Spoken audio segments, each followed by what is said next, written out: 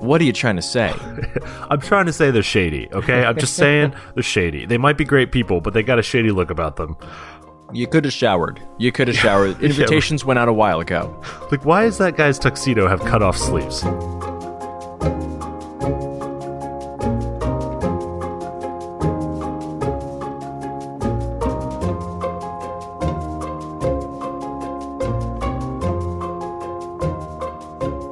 Live from the overpriced Mundangerous venue in New York City, I'm your host Shane. And I'm your host Ishan. And welcome to episode 197 of Total Party Thrill, a podcast for game masters and players where we discuss our campaigns in order to inspire yours. In this episode, it's the talk of the town as we discuss running, playing, and eating at dinner parties. But first, the rogue traders track down an old enemy, who is kind of a new enemy, and maybe is the wrong enemy, in the Dynasty Unwarranted campaign. And later, the Gourmand samples all of nature's delights in the Character Creation Forge. Total Party Thrill is brought to you this week by Kobold Press.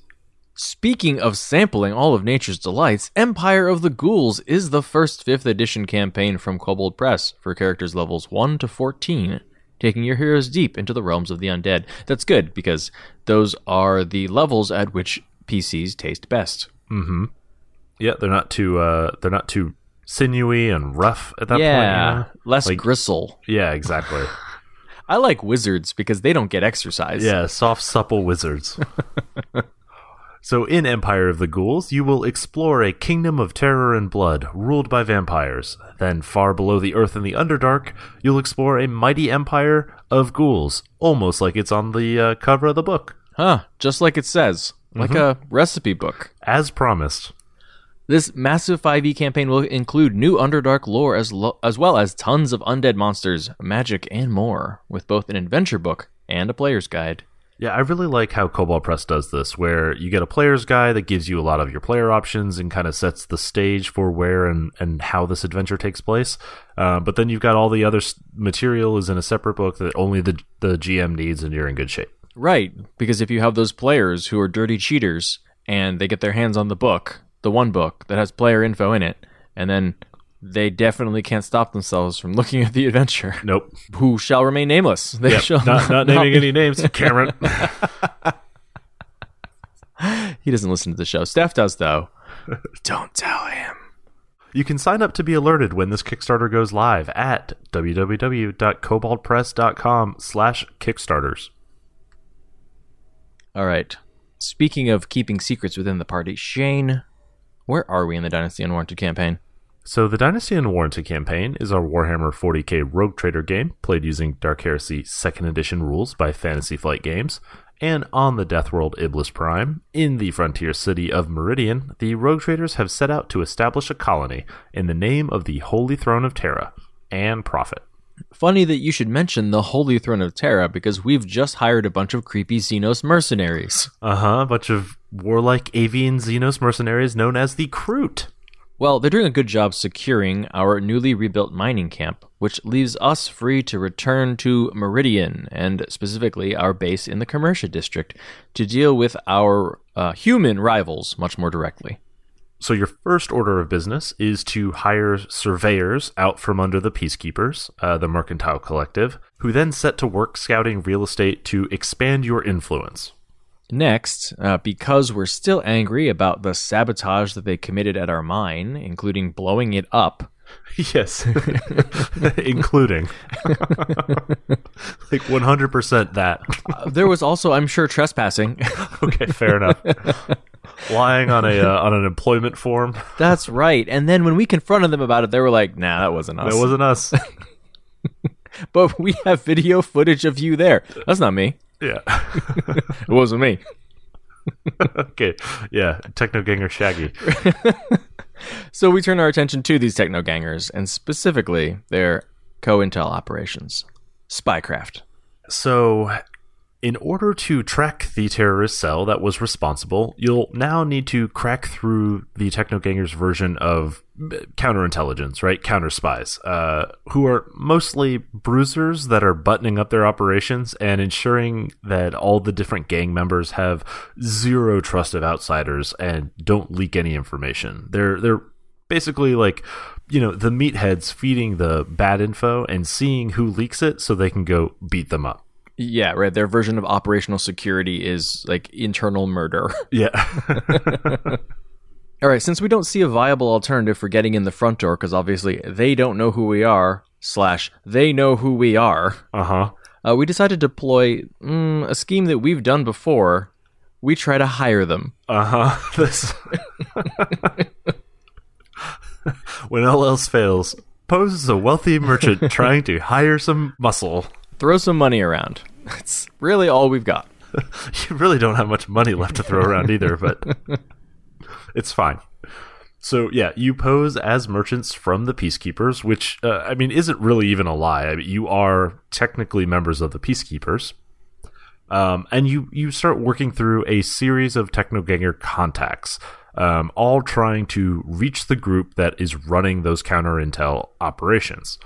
And so you're kind of going through over the course of weeks, peeling these layers, being vetted at multiple stages, and finally you get a meeting with what you believe or who you believe to be a handler for this co-intel cell. So we're actually kind of impressed by this level of security. They're never meeting in the same place. They never have more than just messengers in order to provide dead drops. They often switch locations at the last minute. They're really hard to track down. They're not betraying any clue as to where the cell is hidden. But fortunately, they can't account for the fact that we have a psyker. And Flair uses his creepy, warpy telepathy to steal the location information directly from their minds. And we'll find out what happens next week. So this week...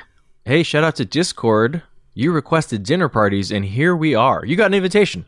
Yeah, you are invited to this episode of Dinner Parties. You're on the list. Okay, Shane, what do we mean by dinner parties? We mean potluck sessions, right? No. We mean sessions in which you have, a group of characters in a social situation gathered around a meal. At least, on its face. That's basically what a dinner party is. But of course, this doesn't need to feature an actual dinner. It applies to any type of activity where you've got guests and sort of a central excuse to gather. It could be, a gala or a wedding or a dance or a fundraiser or a night at the theater or, an event at a casino or attending a sporting event or a gladiatorial combat or a joust or any number of sort of social activities where you are there to see and be seen, to communicate and share, but definitely not to stab people directly in the chest. Keep going. How many more events are there? How many other event types? I will say though, I think you're really missing an opportunity if you don't include food, because 1, it means someone can accidentally choke. 2, opportunities for poison. 3, food fight. Yeah. The other nice thing about including food is you get assigned seating, which is just the best way to just reveal that characters are sitting next to people they just absolutely do not get along with, or like the two characters who are joking around the whole time get to sit next to each other. You can really like set the occasion for the next hour or so. With assigned seats at an actual dinner. Yeah, it really brings in that fish out of water element, which is nice. Okay, so why are dinner parties useful? Like, people on Discord asked us about them. It means that people want to run them. And I think part of it is because it's a chance to mix and mingle. Both as a player, you get the fun chance to sort of be at a party and do a little bit of small talk and show off and describe the way that you're dressed. But you also get to rub shoulders with people you might not otherwise in the setting, which can be very useful for gathering information. Yeah, so what's cool too is that a lot of times these face activities fall on 1 or 2 characters that are kind of optimized for it. Mm-hmm. When you do a party like this, all the characters in the party can be present and actively engaged, and they aren't necessarily always talking to people who are natural faces themselves, right? So they have a chance to actually use social skills that otherwise might be buried on their sheet. It reminds me, of course, of the like dinner party episode Shindig in Firefly, right? Everyone shows up, and you usually end up with like that verbal jousting, the social combat in most circumstances where like the face steps up and like they're dealing with another face, right? On the NPC side. And this is a great opportunity. Like maybe the like high commander of the army isn't interested in niceties, but what they do want to talk about is like tank operations. Yeah. And the engineer is great at that. So exactly. Great, here's your time to shine. Like all you need to do to tell somebody in the player's party that like this is a safe person to screw up your social roles with is say, man, I hate these things. Don't you? Yeah. Which is great no matter who they're talking to, because if it's someone who doesn't like the parties, like a PC who doesn't like the parties, great, you've got an in. If it's someone who really does like the parties, well, use those face skills to lie about it. Yeah. Well, so here's a cool thing too, is that when you talk about mixing and mingling, you end up with a variety of factions, of personalities, of people types, and agendas all represented in the same place, right? So this can be rivals and competitors, as well as friends and family, as well as like sworn enemies, and you know, like the two commanders of the warring nations might still go to the same party because, you know, like war is not a full-time job in this continent. Right, or like these are the first steps toward diplomacy. Right. Yeah, I love that you can railroad a party in like a PC party to going to a dinner party. Like there's no way for you to get out of this. But then once you're there, it's basically the opposite of the railroad. Like all of the plot threads are here because everyone's invited to this thing. Right. And like you tell me which ones you're pulling on. Yeah, well, that's another important thing, right? Is like just the sheer amount of information that's available in one place because you've got people from every nation and species and guild and family and whatever in these parties. Like, there's so many NPCs, the information has to just kind of flow more freely where you'd be chasing them around town for days and weeks otherwise. And then, like, even things that are, you know, typically secret, at a party, they become gossip, which means those rumors can certainly shed light on what's going on. Or maybe you're planting them yourself. Right, exactly. And you can do all of this because specifically at a party, there is a limited risk of violence. It's unlikely that there's going to be like an all-out shootout, except at the end when there's definitely going to be an all-out shootout. Yeah, well, maybe. But it's a nice opportunity that everybody is sort of laboring under the same restrictions. You know, there's an excellent chance that people were patted down or like you couldn't bring in your armor and your weapons into this building, right? Like the authorities made sure that that didn't happen. Right. So like there's at least the implication that violence is not an option here, or like you can only answer with violence when it is meted out by someone else first. Yeah, it's kind of it's beyond a last resort almost. Of course, the exception here is always true. This may just mean that your target is surprisingly unarmed and unprepared, given that you're at a party. And if you can take the risk of, you know, smuggling in whatever is necessary, this might be a good time to target them. Oh yeah, I mean, this is always the scenario I think of when I think about the Iron Face build that we put together, like the monk rogue who like walks into the dinner party in like a fancy dress and high heels and has no problem murdering somebody with her bare hands. Starts snapping necks. Yeah. One thing that's important to remember, though, is that just because there's low risk of violence at the event doesn't free anybody from consequences, right? Like, it just delays the retribution. You actually, in that episode of Firefly and Shindig, right, Mal gets himself challenged to a duel, which he then has to accept, and then finds out that he is a terrible swordsman. Yeah, like, we're not going to do it here at the party, but next session, guess what? Yeah, exactly. Right, flip back through the catalog to find the episode on dueling. Okay, yeah, that one. So you do have to sort of mind your manners and general social convention, right? Because the threat of violence is real. It just isn't going to happen here. Yeah, right, like, this noble won't punch you in the face, but they will order an orbital bombardment on your colony. Right. They will bury you in freedom of information requests. Don't poke the newspaper. So the journalists get to come out one time a year, okay? Exactly. So speaking of journalists, I do love that you alluded to this, like, information is at least more free flowing at the parties. Yeah, there's gossip, but also like it's a prime nexus for other NPC groups. It's very likely that like 2 other groups are meeting here, and that's why you've infiltrated in the first place. Mm-hmm.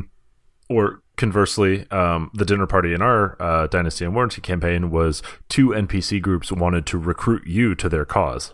They were here because you were here. Yeah, it's nice to get wooed for once. Hasn't happened since. Woo. And it's a great opportunity. Like if this isn't the end of an arc, but it is the beginning of an arc, you can basically kick the party into a party and say, hey, let me know what you find interesting. That's what we will be building off from, right? Like all of the plot threads are here. You will be chasing them down and I will be watching you. So how do you go about doing that once you're actually at the party? You know, like the characters are there and they're very excited about the things they're going to be doing there, but how do you pull it off? So I think the most important thing to remember with a party is you need to focus on dramatic interactions, not procedural interactions. So to borrow from Drama System by Robin D. Laws, what you want to make sure is that the dramatic question of each interaction is, will a character get what they want? Right? So you need to establish, what do each character in this conversation, what are they trying to get out of this conversation? Is it information? Is it a commitment? Is it, to move up the social ranking, or to shame or push somebody down the social ranking? Do they just want to be seen with that person, right? Like figure out what is the petitioner looking for and ask that question in each conversation, rather than focusing on procedural elements like, hey, are we going to open that lock, or are we going to defeat that monster? You know, like that's not really relevant in a dinner party kind of scenario. Yeah, and that lets you move it away from like the mechanical questions of like, what skill am I using this round in order to like be at this dinner party, because we're running it like a rote skill challenge. Right. You can have kind of free-flowing conversations and then roll skills when you try to determine reactions to those conversations. Right, and it lets the party be much more player-directed, because so going in, you want to make sure that each PC is clear on the agenda. Like, why specifically is the group here at like the Met Gala, and why is this individual here? Like, what is your task? What is your particular goal? Either as part of the job that you're pulling, or like as part of like a personal motivation. So we're at the Met Gala because we're going to steal these diamonds. Yeah. Okay, but my job here is to like be the distraction. Yeah, like I am here to get an in with the Baron. Also, I'm here to show up my ex. Well, yeah, naturally. I mean, you want competing. Like, find a reason for everybody to be there and slightly at odds with each other. Yeah, I do love that like dinner parties exist in this overlap space with heists in general. Like a heist is always awesome to do at a dinner party while everyone's distracted. Right, or an assassination. Like those are the two like sub adventures that work well at dinner parties as well. Yeah. But you've made an enemy of the chef. Mm-hmm. Yeah, the chef. Not the family of the poor sucker he assassinated. Oh no, his reputation is the one that's destroyed. Forget this noble house, whatever. So I think in focusing on these dramatic interactions, you want to kind of share the spotlight pretty regularly, kind of hop around the room and see what's going on at any given moment, right? And sort of build tension in that way. Maybe if one character asks the like operative question, right? Like, will you back us on our expedition? I'll cut away at that moment to, maybe a more lighthearted conversation happening on the other end of the room, right? And we'll come back to that. And so play kind of freely with time and the focus of the story so that you can amp up the drama in these interactions. Yeah, that'll also help minimize the chances that the PCs end up just sort of being the wallflowers at the party who are standing there by the punch bowl, not really knowing what to do. Great. just like every player was in high school at prom. Right. This is your chance to do something different. Exactly. So yeah, make sure they have their goals so they know why they're here. And then even if you have a character whose like thing is, hey, I'm awkward around people, like Echo actually in Dynasty Unwarranted, mm-hmm. You can like send a PC over, like above the table, be like, what is your goal? Oh, my goal is still to like steal information or something. great. You can send over somebody that either makes that complicated or like makes it easier. Right. So another thing that you want to do is try to create sort of a background buzz of subplots, right? Like all of these different NPCs here have diverse desires and different objectives and may be able to help the characters in various ways. You want to kind of keep their motivations and desires in mind to kind of create a milieu for the players to experience. Yeah, we talked about this a bit in the episode on sowing plot seeds. Like you're sort of doing this throughout an entire campaign, but this particular scenario is like a ripe opportunity to throw out as many as you want. And like the party doesn't have to track every single one down, right? Like as they overhear people talking with other people in conversations that maybe they're not even in, they're just walking by, you hear like snatches of conversation that potentially might be interesting for them to pick up. Identify a handful of notable NPCs who are at this party that your players will be interested in, and then give each of those NPC a desire that is connected to someone else in the room. You have this network, this web of possible subplots, some of which your party has already picked up on and is like pursuing now, and others that they could potentially signal are interesting for later. Yeah. Like, yeah, we're here to pull off a job, but we're also going to pick up rumors about other potential jobs. Right. Yeah, that's a good one. Or, if this is the one chance to, meet the Duke and Duchess, for example. But you can't just walk up to a Duke and Duchess, even at a dinner party. You need to be introduced properly. So you need to find somebody who's willing to introduce you. Now you have an interest in all of these background plots, right? Like every connection that the NPCs in the room have to each other is potentially something where you could intervene and help somebody get what they want in exchange for introducing you to get what you want. Yeah, the extreme social climbing. Like right here, right now. Yeah, exactly. I climbed 3 ladders on the social hierarchy. Right. Yeah. Think of it all like the last day of summer camp, or like a high school dance, right? Where everybody comes with some interest in somebody else in the room, and this is like the event of the season, and they have to absolutely get it done here tonight. Whether that's getting a chance to make out with that person, or it's like sealing the trade agreement that you've been working on between your two nations for 2 years. One way or the other, like everybody, it's coming to a head tonight.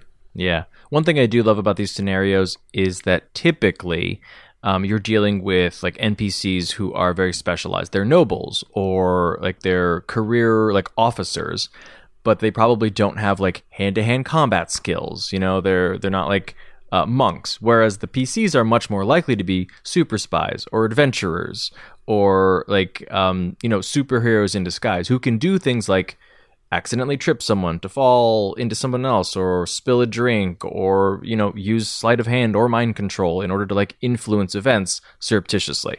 Yep. Yeah, cheating at the baccarat table will definitely upset the Baron, who doesn't like losing his money, or perhaps will upset the Baroness, who hates that her husband is so bad at gambling. I don't mind that you lose the money, but just stop doing it in front of everyone. It's embarrassing how bad you are. So one good way to tackle all of these different threads is to split up the PCs. I know we usually say don't do this, but hey, you're all in the same room usually. Yeah, you're in the same room, and the dinner party is implied to be safe, right? You don't need to huddle together in a group for safety in numbers. It's weird that a group of like 6 rough and tumble adventurers go stalking around the room accosting nobles that way. Right, like they have very thick necks for nobles. I don't understand why. Why are they all looking at us like that and muttering to each other? And that one's practically wearing a set of drapes instead of a dress. Who was her tailor? They're all looking at each other knowingly. Are they speaking telepathically? How rude.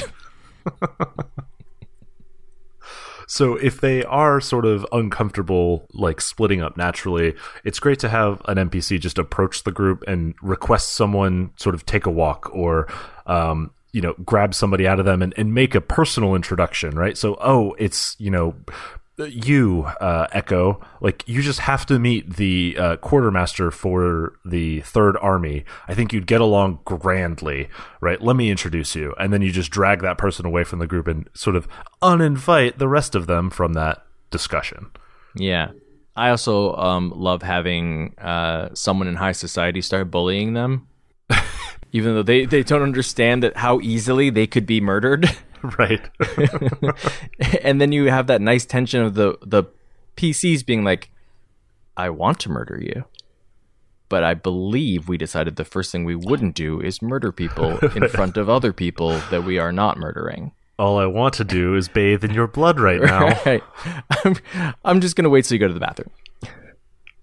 So like we said before, this is a chance for the face characters to shine while reminding other people that like sometimes you do want to invest a bit in some face skills. Yeah, you could be put in an awkward situation. Right? Someone just decided to walk up to you because they liked or didn't like the way that you looked. Now you're in the spotlight. Yep. In a way that like doesn't usually happen because you don't want to step on the toes of the face character in like combat situations or like when you have an audience like with the king.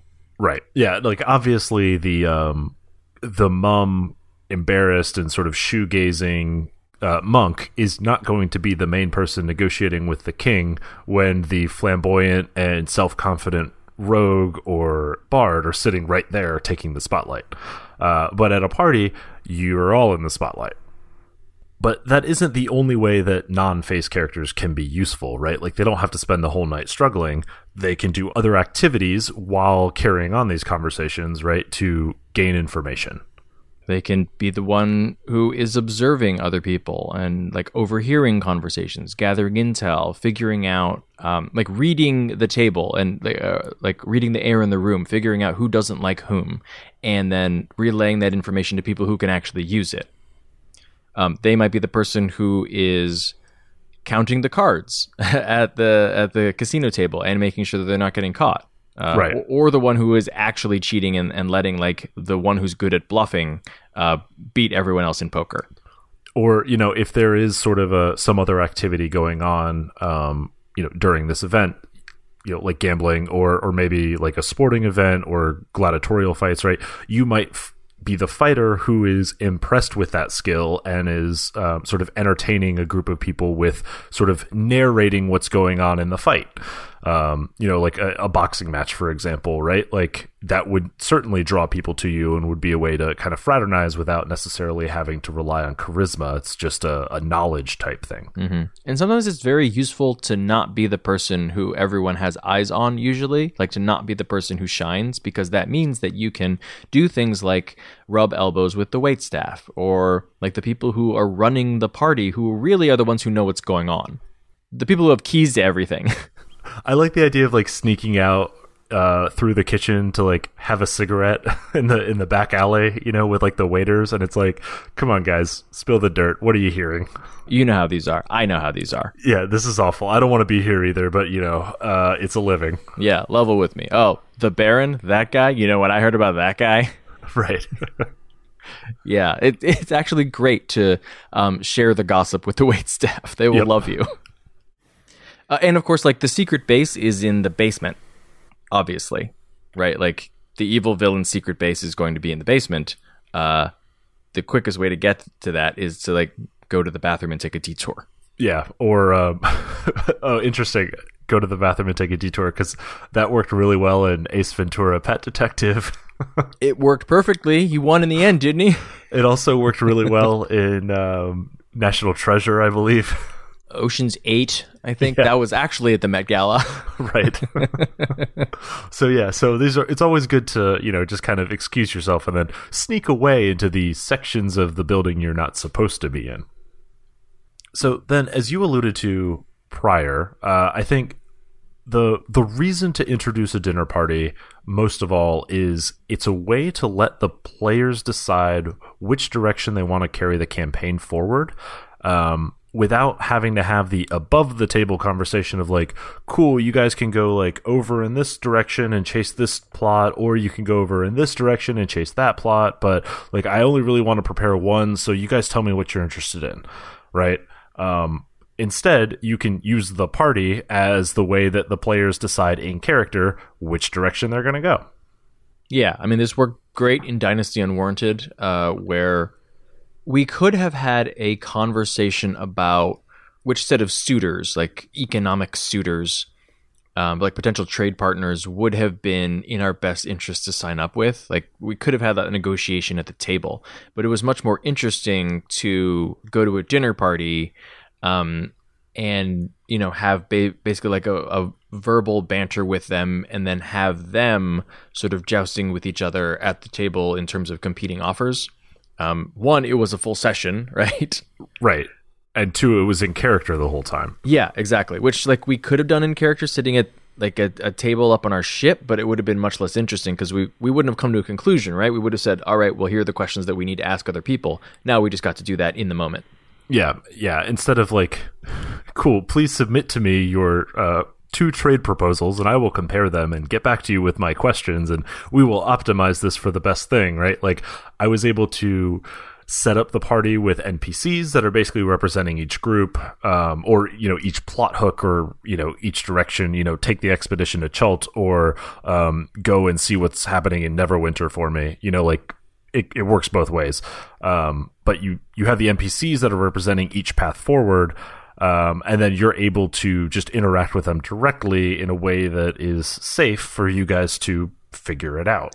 Yeah, the situation you don't want to end up in as a GM is having to take your party's RFP and then come up with like 2 pitches.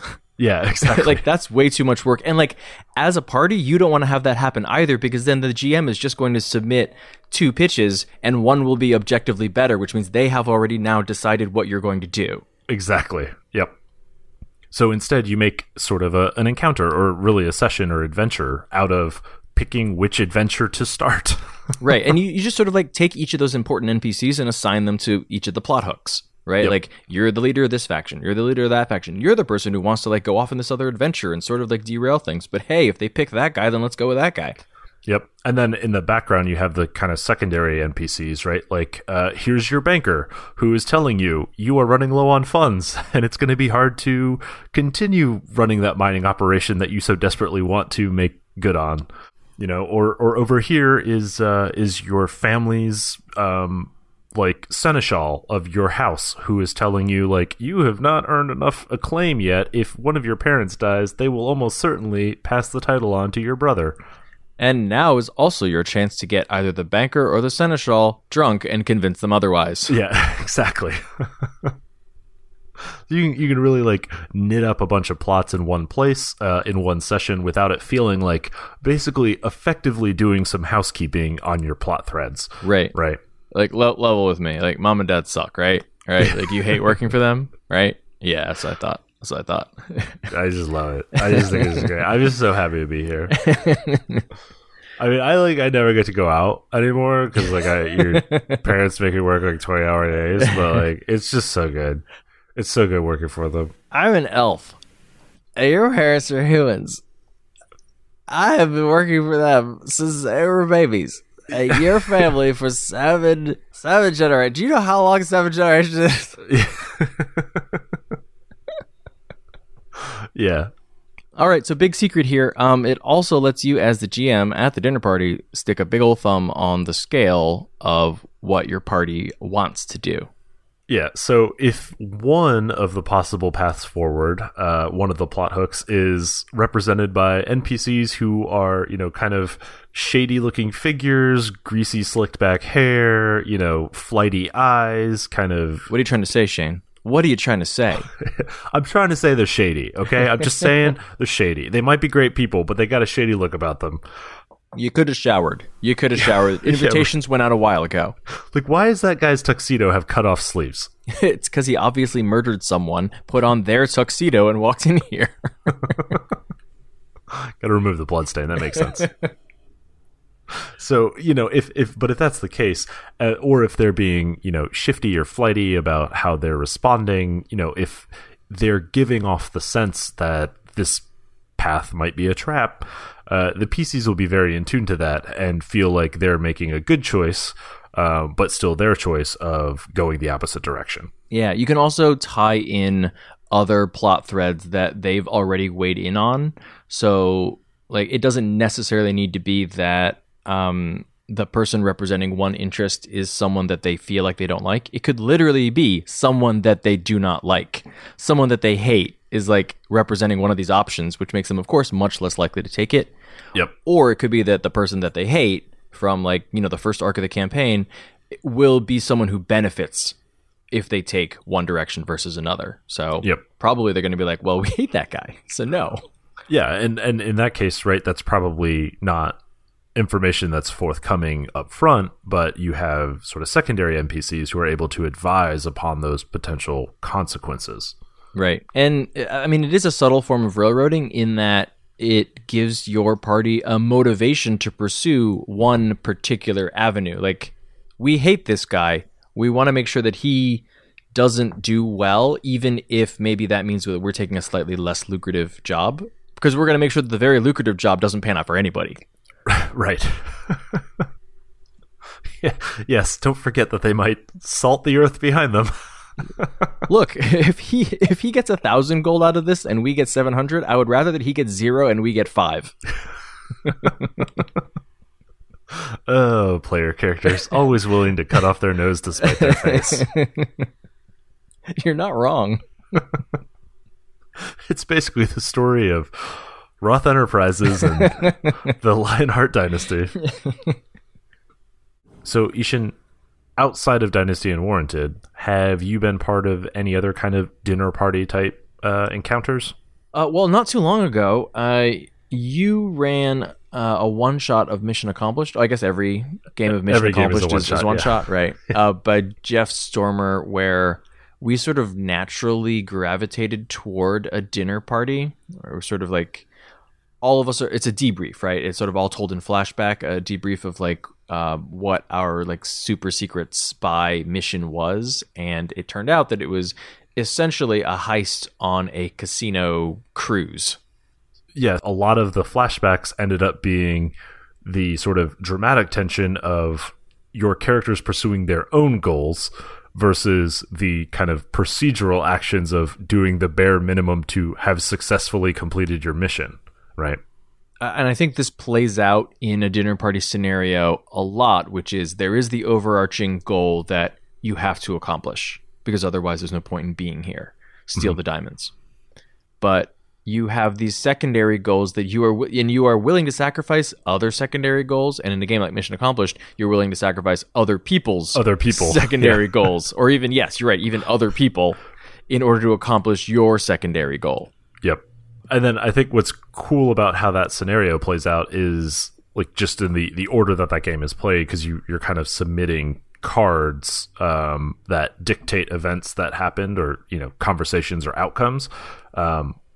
We end up learning what all of the background subplots were for that whole party, sort of by reading through the cards and seeing what actually happened. Like, oh, we build the subplots that kind of tie all these events together. Yeah, and it was interesting to see how quickly everyone fell into like the role of being on a dinner party and on a boat and like dressed to the nines, but also like trying to conduct a mission. One of the reasons that this works well in almost any kind of game is that almost anyone who's playing an RPG understands it intuitively. Like, you just present, hey, you're at a dinner party, and hey, like, you forged or stole these tickets, but you're in tuxedos and ball gowns. Like, people are like, oh, I know what's going on here. I know how to do this. And people are just more likely to come up with interesting ideas, or to try things that they've seen in other media, or adapt them. Mm-hmm. I actually really like this for Kids on Bikes, or some of the like more teen oriented games like Masks or something like that, where like I feel like this makes for a really good session as like literally like a high school dance or a high school prom, or something like that, where you have all of the social angst rather than the social like climbing of like adults at a like noble adults at a proper like gala. Mm-hmm. I love like the whole like awkwardness and the simplicity of the plots, right? Of like various characters wanting such simple things out of this one night, right? Like somebody probably just wants to not be noticed, right? Like, I just want to get through this thing and get home. Whereas like others are like, this is my grand, like my perfect night. This is the best night of my life because this is my senior prom. you know? Right, I have 7 boxes I need to check off. And Yeah, if exactly. any one of these doesn't work out, I mean, wedding works well too for that kind of scenario. Yeah. Yeah, and you get this written into some games. I think when you were playing the Doomed in the Masks game that we played at Intraconso, I think one of the goals, like on your sheet, was like you want to kiss another person in the group. Who is that and why? Yeah, I only got as far as holding hands. Well, and then you're gonna die soon anyway. So I Right. feel like it was, give a dying girl a last wish, right? Give a dying heiress. If only she could just catch one break. This Right. poor dying heiress. Right. She's just never had anything before other than the name and the private jet Right. and the butler. The butler. And yeah. All right. Do you hear that, Ishan? No, I can't hear you over the sound of my private jet. It's very loud because it's very big and it's very fast. Well, just Sorry, in case, what? I have money in my ears. What? just in case you hopefully get sucked into a jet engine, let's move on to the character creation forge and roll up yourself a new personality. I am doomed. But before we do that, let's talk about how our listeners can get in contact with us. We do love hearing from you. You can tweet at Shane at Mundangerous. That's MUN Dangerous. And you can tweet at Ishan at Evil Sans Carne. That's malice minus meat. And you can tweet at the show at TPTcast. We're also on email at totalpartythrill@gmail.com. And you can find us on the web at www.totalpartythrill.com. You can also find us on Facebook and Instagram at Total Party Thrill. And don't forget to join us on Discord. There's a link in the show notes and on Twitter. There are over 100 people in our Discord now, which is just ridiculous. Hey Shane, Hey, Ishan. did you know that this week's episode is brought to you by D&D Beyond? I did, but I have a spoiler in the show notes for that. Oh, okay. Well, I was a bit shocked. I think the bit of information I learned from this is that they don't listen to the show. Hey, look, can we just celebrate that we've made it? We're now being recognized by an official D&D brand. Look at that. Isn't that amazing?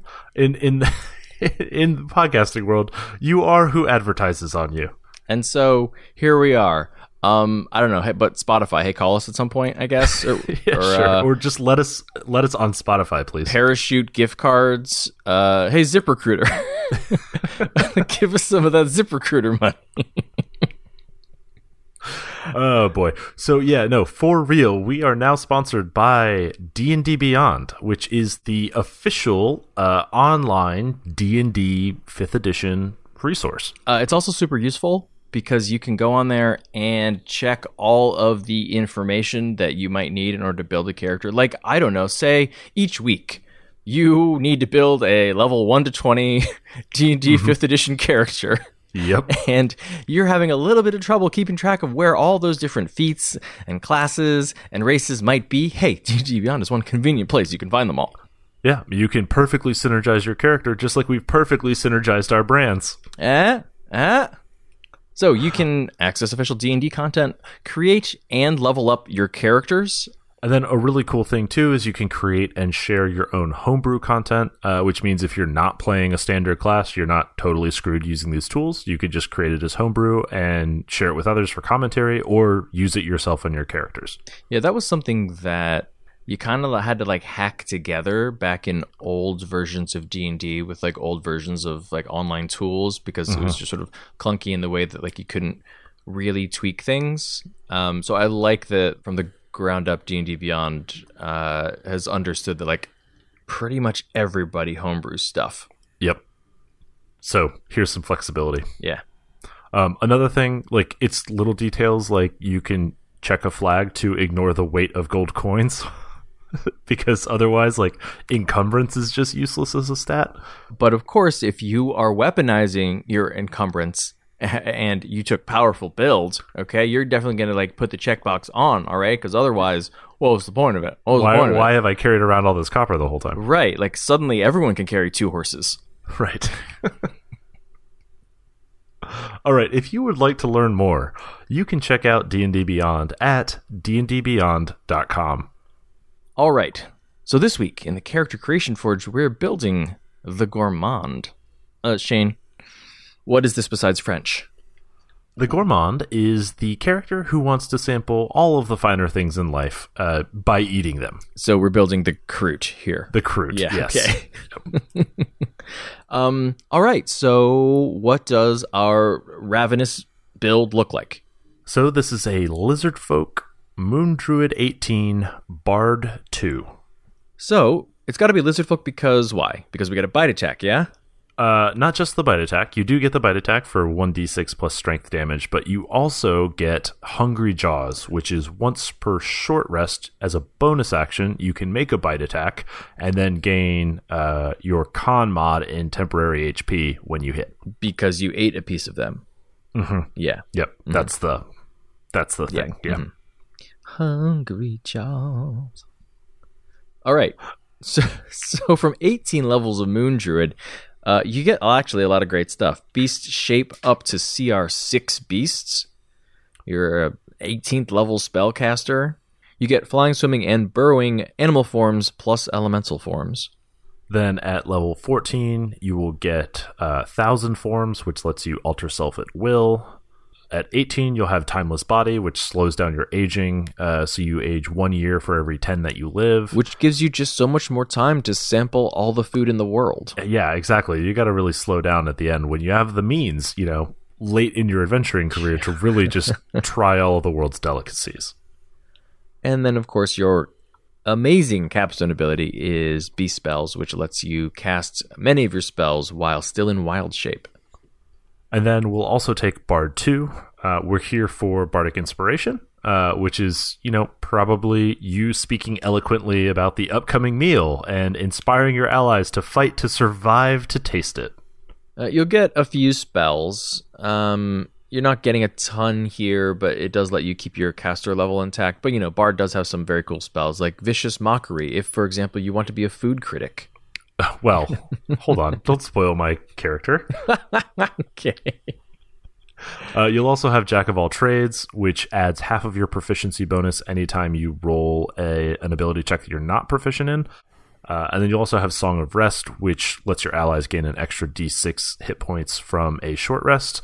Obviously, this is you preparing a better snack for them, so they feel better. All right, so with this many levels in Druid, you are going to want to carefully select what form you choose for your beast. So you're looking for things with high constitution who already have a strong bite attack because you're going to want to be eating while in beast form. Yeah, so the thing that you have with your Hungry Jaws ability is it says you can make a bite attack as a bonus action. It doesn't specify that you have to use your Lizard Folk bite attack. So you can use whatever your form already has. So that would, like Direwolf, gets to knock a character prone on a bite. All of those extra effects still apply. And then, of course, you don't lose your ability when you're in beast shape. So you can always bite with any character or with any form that you have. So if you don't have one that works for you, you want to go for a high strength, high constitution form. So that you'll maximize the benefit and increase your odds of actually landing your bite attack.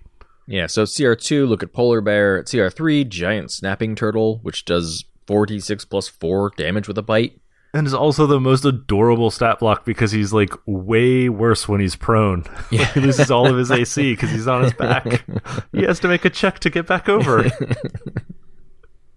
At CR4, there's Giant Subterranean Lizard. It's got a +3 con, and its bite auto-grapples, and it can swallow. Yeah, that's super crazy to be able to do that all on one turn, because you can, do your Hungry Jaws to get the bite grappled and then swallow with your attack. That's super strong. At CR5, you have the Giant Crocodile, which has +3 con and an auto-grappling bite.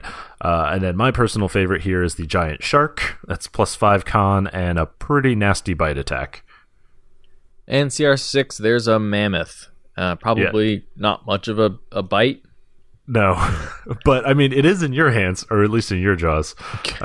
It's the only real option you have at CR6, so... Yeah, and it's got sucks. great strength and con. Yeah, I mean, yeah. My fire element is going to bite you with fire teeth, so... And then you'll be on fire. It's like barbecue. Yeah, that's right. I'm cooking it as I chew. So in terms of leveling order, you'll want to go Druid 6, Bard 1, Druid 12, Bard 2, and then finish Druid. This is basically to keep your beast CRs roughly in line with your level. All right, so Shane, who is your Gourmand? My Gourmand is, as you alluded to, a food critic. Nice. So travels the world sometimes, to get a good baseline for the best preparations of food. He goes to try the raw thing, straight from the source, naturally sourced, if you will, displacer beast or whatever. But I think, having 1,000 forms at Druid 14, you can alter self at will. It's good to go into the finest taverns and public houses and sample them without being recognized as a food critic. You want to get their routine service. You don't want to get special service because you're a critic. I like it. How about your Gourmand? My Gourmand is a druid and does travel the world, specifically looking for the craziest things to eat. You know how some people don't like the fact that you can sort of automatically turn into whatever animal of whatever CR that's in any book, any 5e book.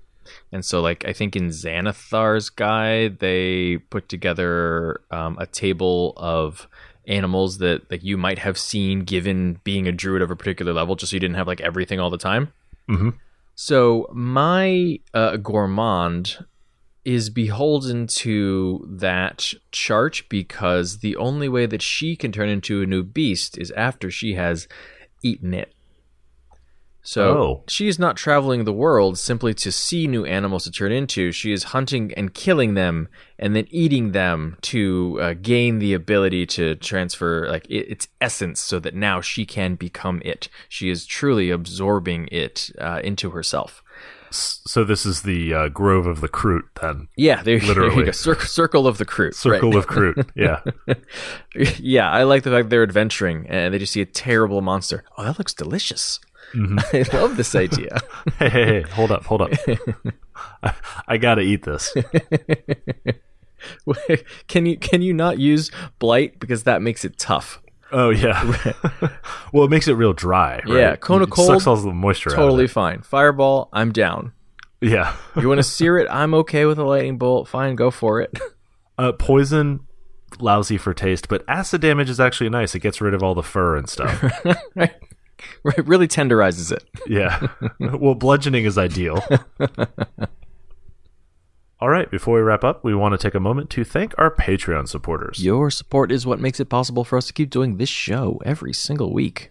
So if you'd like to learn more, you can check out our rewards at patreon.com/totalpartythrill.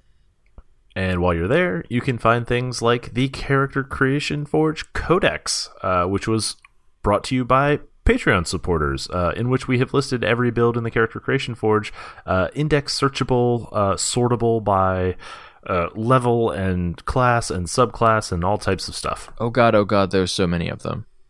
There's 100 and, 210 probably? Yeah, something like that. It's ridiculous. Because we used to make 2 a week. Yeah, because this sweet summer children. All right, what do we have planned for next week's episode? We are continuing our series on alignments, and we are finally talking about lawful evil. And in the Character Creation Forge, we're building Vegeta. Well, that's it for episode 197 of Total Party Thrill. I hope we lived up to our name, but either way, I'm Shane. And I'm Ishan. Thanks for listening.